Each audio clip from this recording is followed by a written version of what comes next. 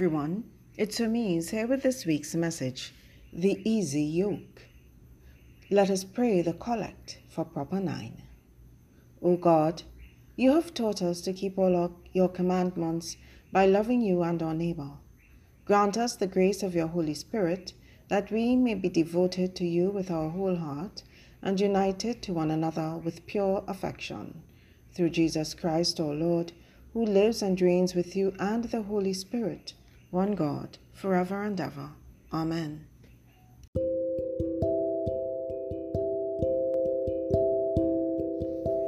Jesus said, "Come to me, all you that are weary and are carrying heavy burdens, and I will give you rest.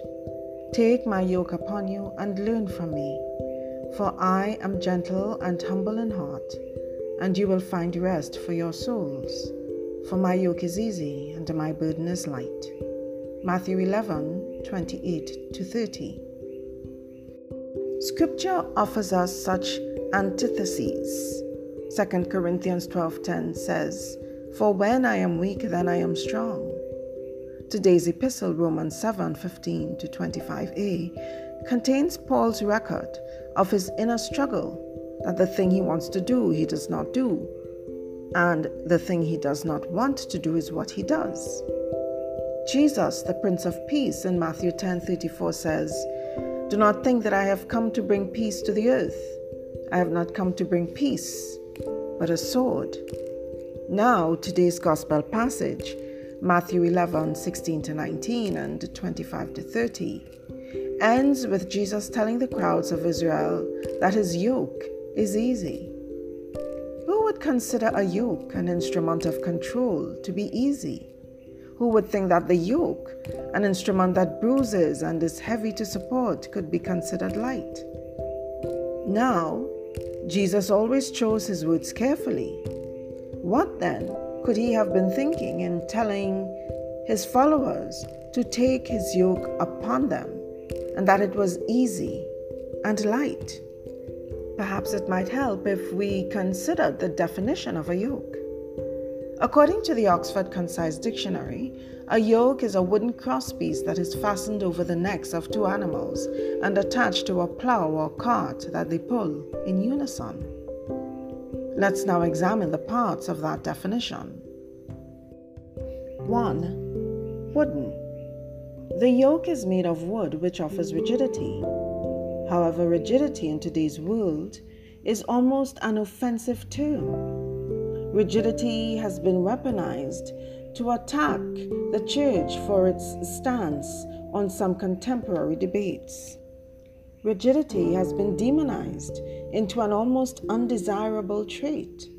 Never mind that when we stand for nothing, we fall for anything.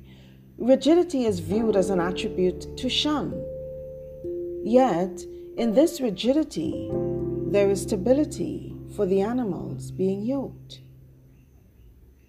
But, despite the rigidity of the wood, it is not the most durable of materials.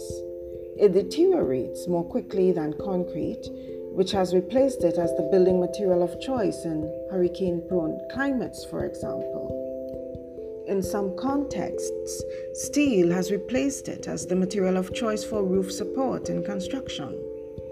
In all contexts, steel, titanium, and other metals have replaced it as the material of choice for tools. Therefore, what is this rigid yet degradable material which Jesus, the Son of the eternal and everlasting Father, is directing us to? Beloveds, my takeaway from this is that as rigid as wood is, it is not durable and needs frequent maintenance. 2. Crosspiece. The crosspiece is intended to straddle two oxen who must work in tandem to get the work done. If the animals move out of sync with each other, the wooden crosspiece will break, not lasting its intended life. The yoke, then, is intended to harness one animal to another, keeping them working together in moving through the land to be plowed. 3. Fastened. As silly as this seems to be in the context of oxen, I take the time to point out that the yoke must be fastened to the animals. They cannot do it themselves. Someone, the farmer, must fasten the yoke to the necks of the oxen so that they work together. 4. The necks. The neck is a crucial part of the body, linking the head, where the brain is, with the heart and the doing part of the body. If you reflect upon the anatomy of the human body, our heads contain the brain where the intellectual processing is done. The rest of the body contains those parts that facilitate movement, the arms, the legs, and houses the heart. The neck is that bridge between head and heart, between head and hands and feet. The yoke connects the bridge on one animal to the bridge on another. 5. Attached to a plough or cart. The animals must be connected to something that allows them to move through the land.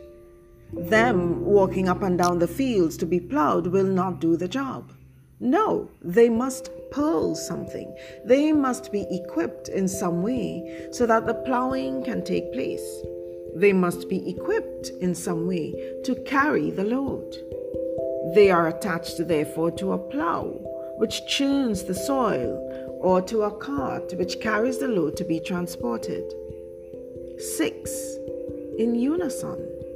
This is important, acting in unison. And so, we begin where we started, a crosspiece that compels the oxen to move together in tandem, in unison, so that the work gets done by the two animals.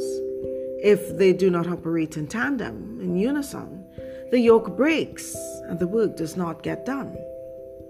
Understand this, not only do the oxen work in unison with each other, but also with the farmer, who must be close by to guide them along the way. Without the close supervision and guidance of the farmer, the oxen just might go astray. Wow! Who knew that in such a short definition there could be so many layers, right? So, to what end did I undertake to analyze the definition of this implement that is no longer the implement of choice of contemporary large-scale farming?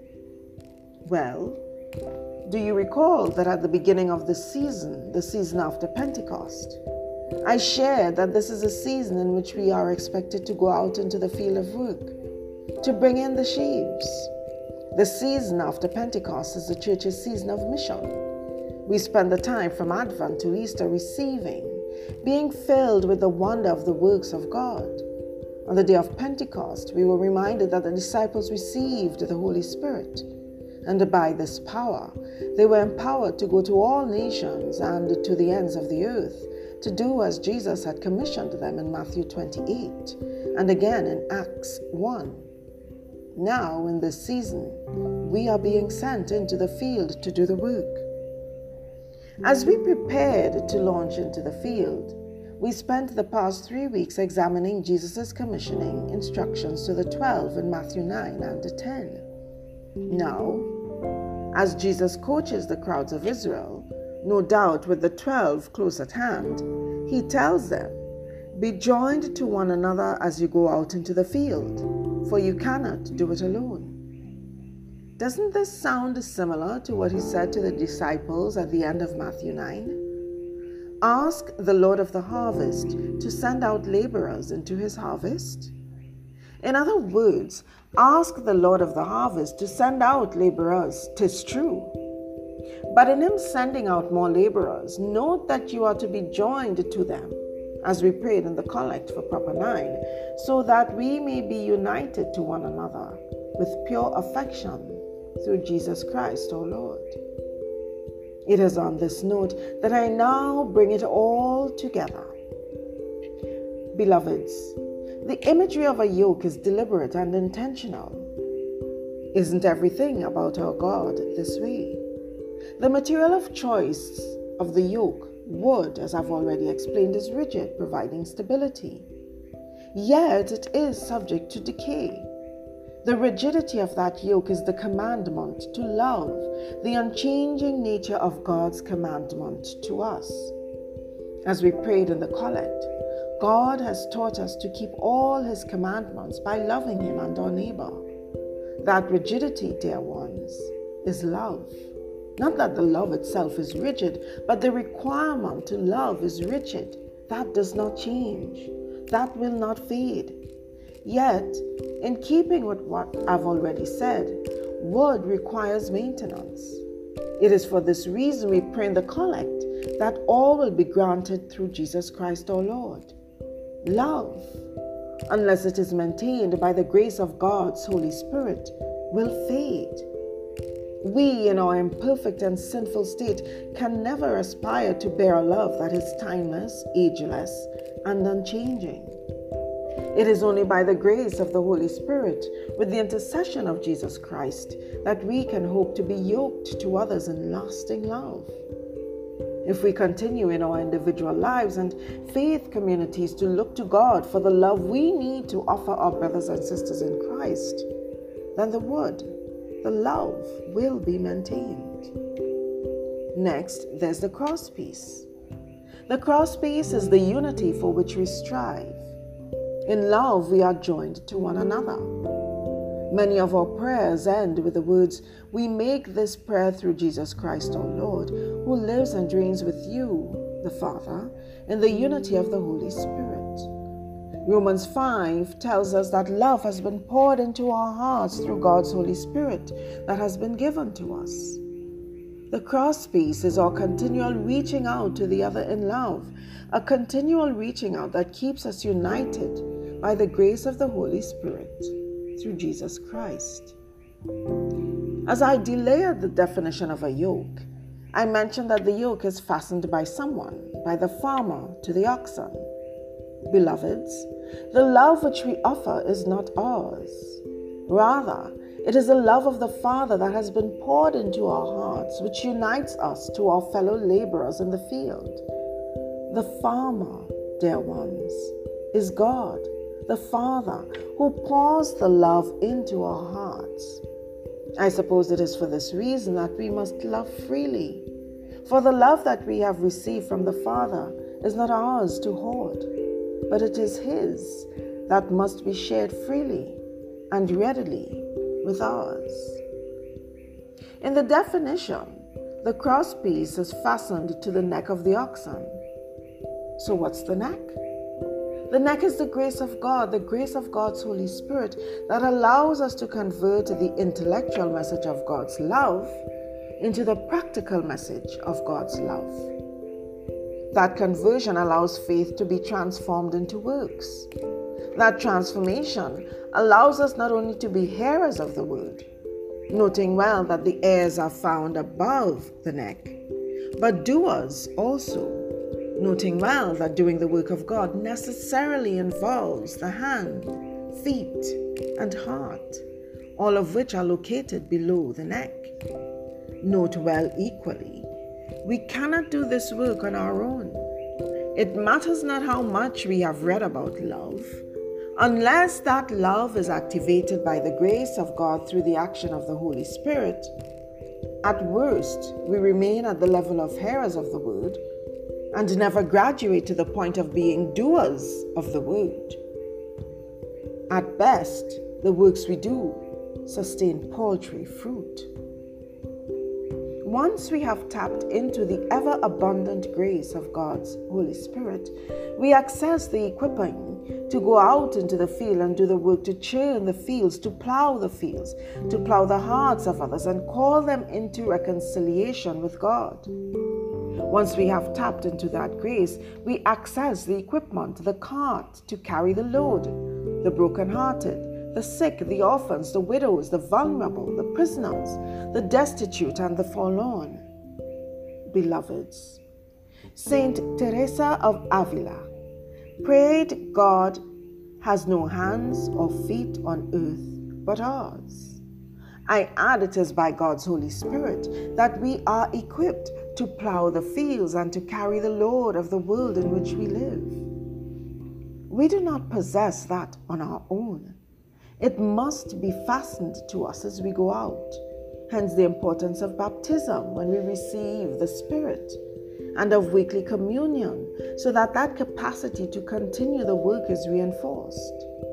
Hence the importance of a discipline of prayer and worship that binds us to God and keeps us in step with His purpose for us.